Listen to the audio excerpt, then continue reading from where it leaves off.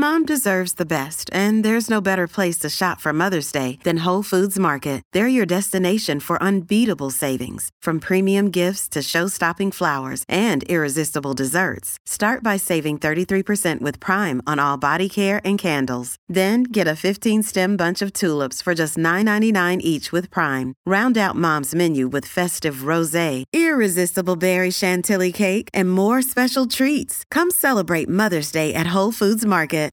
Why is it that with sparkling water, I'm always playing guessing games with what flavor I'm drinking? Is it citrus? Is it aluminum can flavored? Not sure. Sparkling ice, though, they really mean flavor. Like in-your-face flavor. Orange mango, black raspberry. Don't even get me started on the strawberry lemonade. Kiwi strawberry slid right into my taste buds DMs last night and let them know who's boss. No subtleties there, and no sugar either. But it does have vitamins and antioxidants. Find sparkling ice at a major grocery store or club retailer near you. Sparkling ice. Anything but subtle.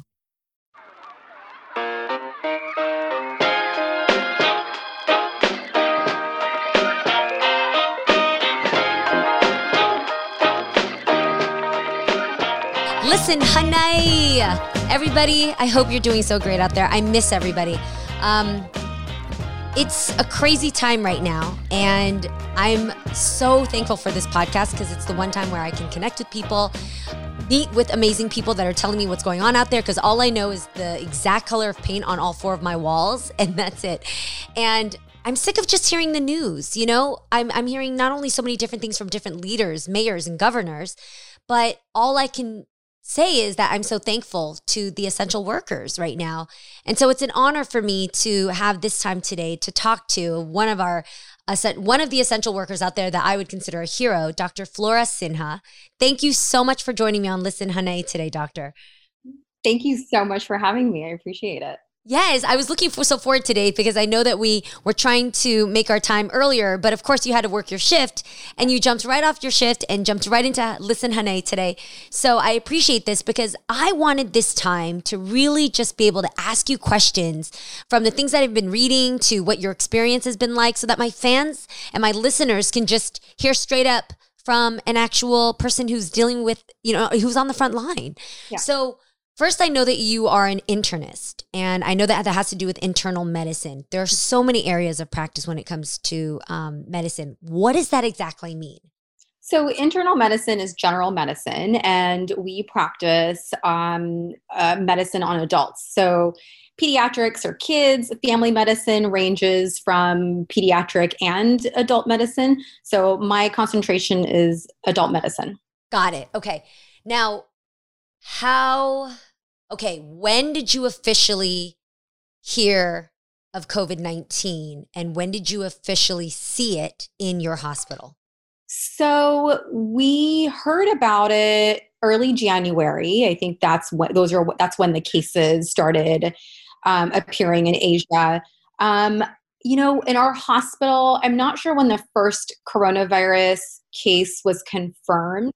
But from an outpatient perspective, we started our coronavirus clinic where we would be sending patients who were highly suspicious of COVID and needed testing at that time about 3 to 4 weeks ago. So right before California started their shelter at home order was when we started our COVID clinic, which then was diverted a little bit later into just urgent care. So all of our infectious patients are diverted to our hospital urgent care so we can separate the healthy versus the potentially infectious. Yeah. And you work and are quarantining in California. Is that right?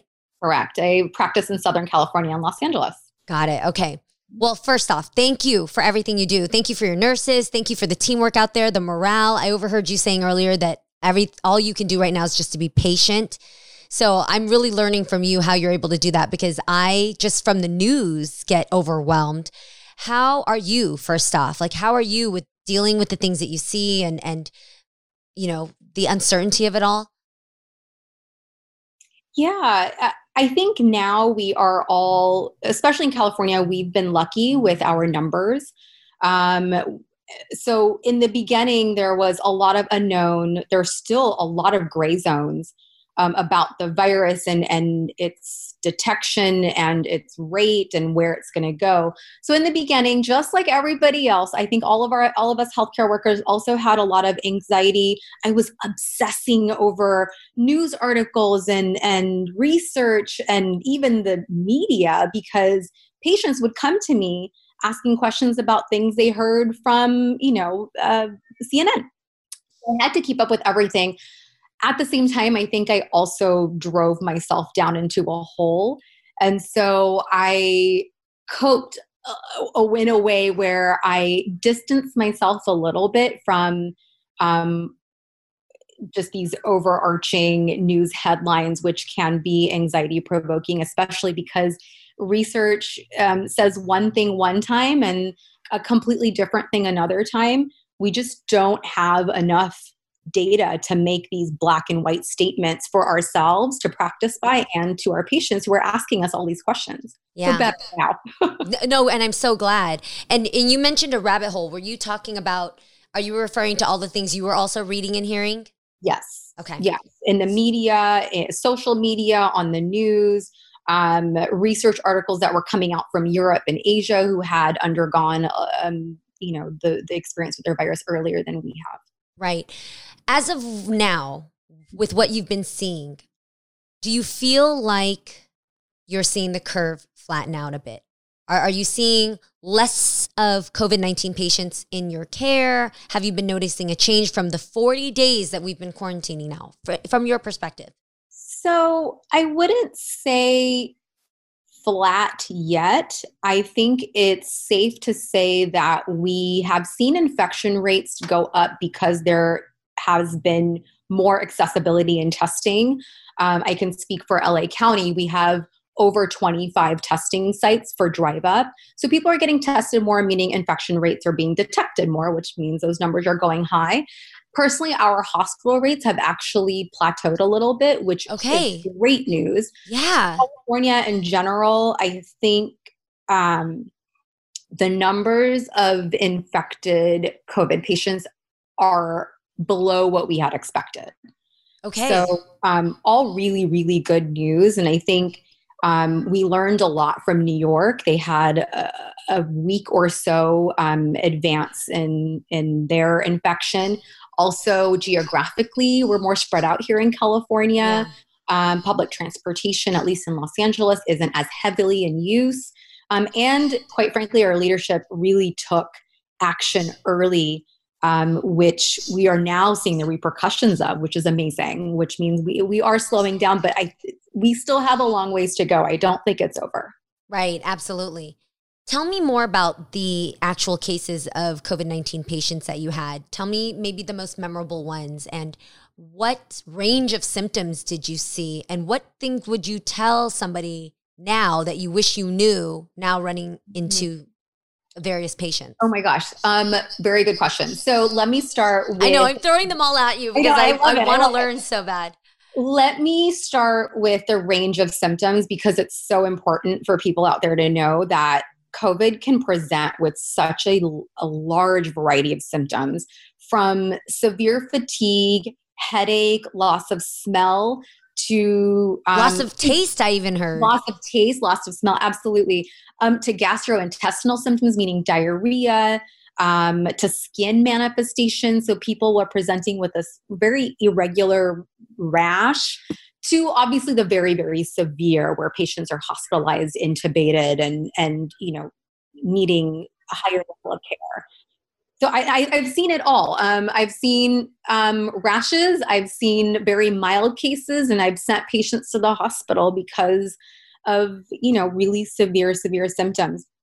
I think the most memorable case, it wasn't very drastic from like a medical standpoint, but when we first started our coronavirus clinic, I still remember we had a shortage of personal protective equipment. So meaning, the coronavirus particles are very, very small. So we need specific masks to be close to the patient so we don't get infected.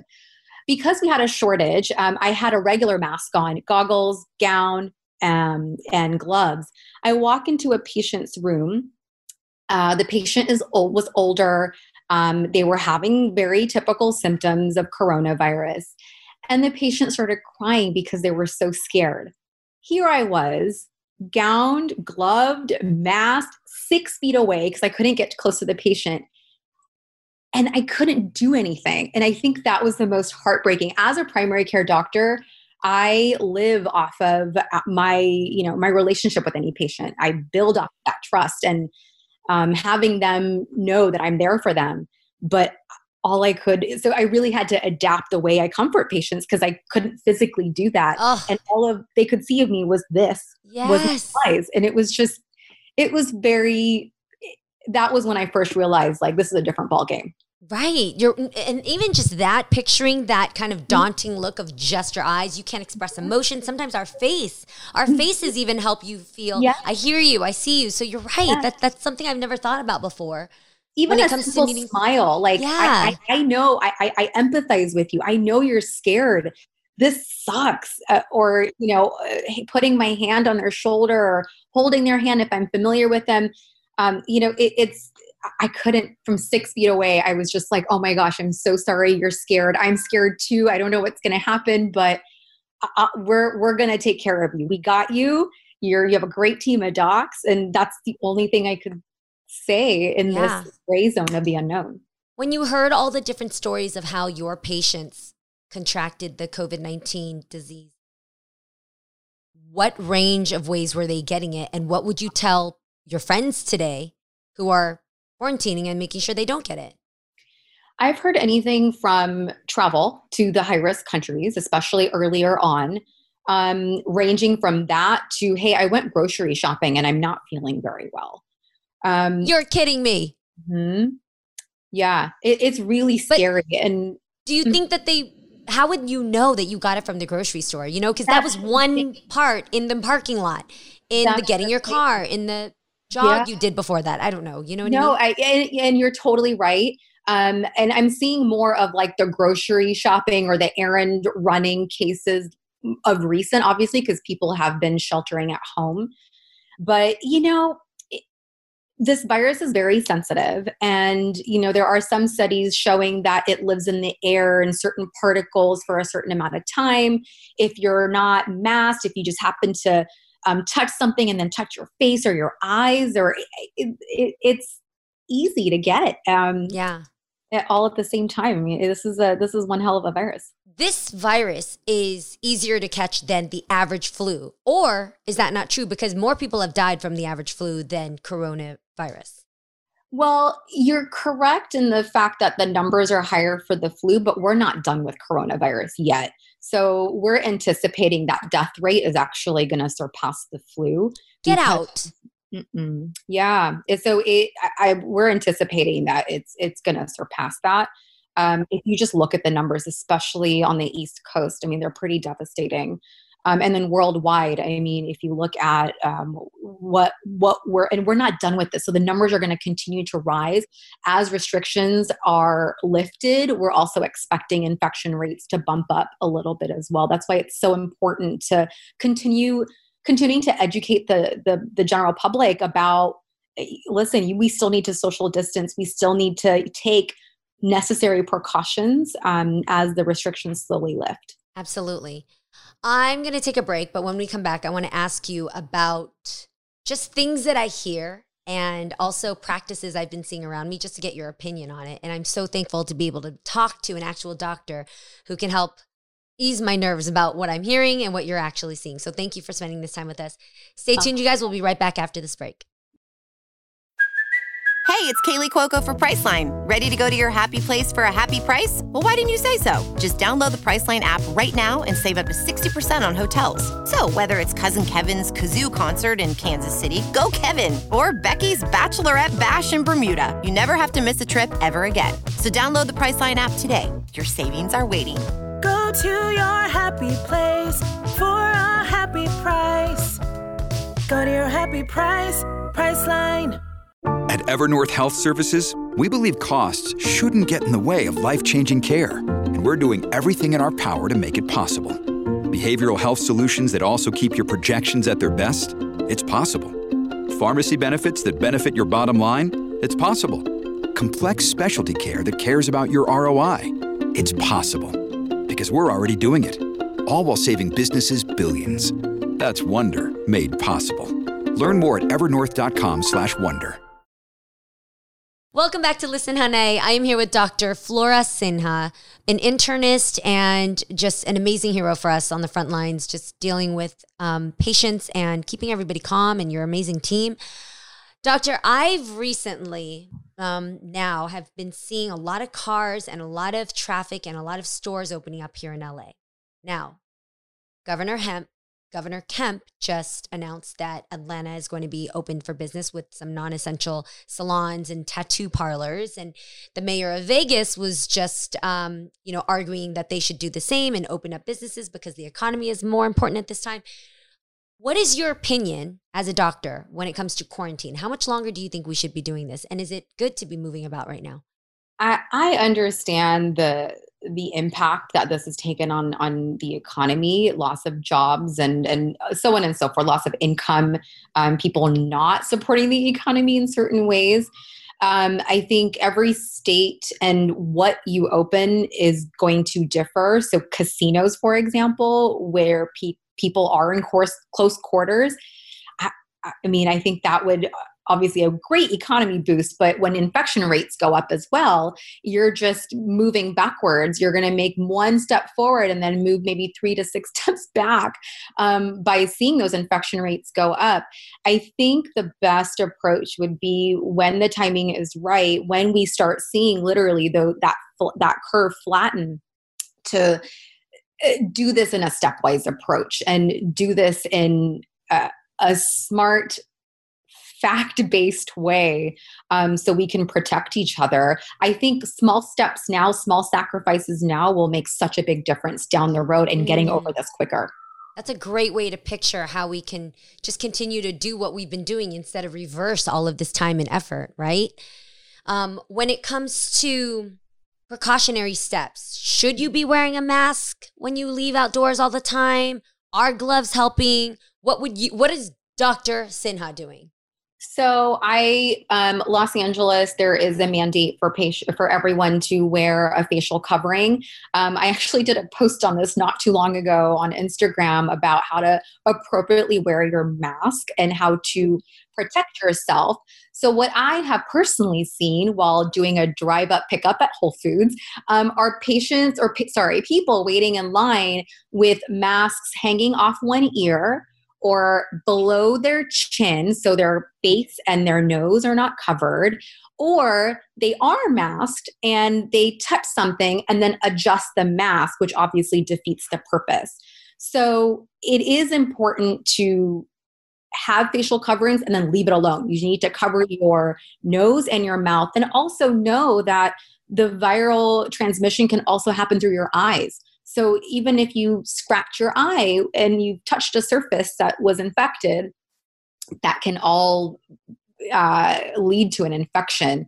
So I do wear facial coverings. I have beautiful cloth masks where I enter a filter in. And then obviously at work, I have a surgical mask on. Ah, yeah. And Doctor, what do you do when you do see somebody who's not cooperating? Like when you see somebody who's walking around with a busted mask and not taking it seriously. You know what's funny? I feel like that person, but I have actually, at one of the grocery stores, and I'm not going to mention which one, because I love them to death, but I did see someone outside, a worker, an employee, not wearing their mask properly. So I just took that person aside and I just gently told them that, it would protect them and their customers if they did X, Y, and Z.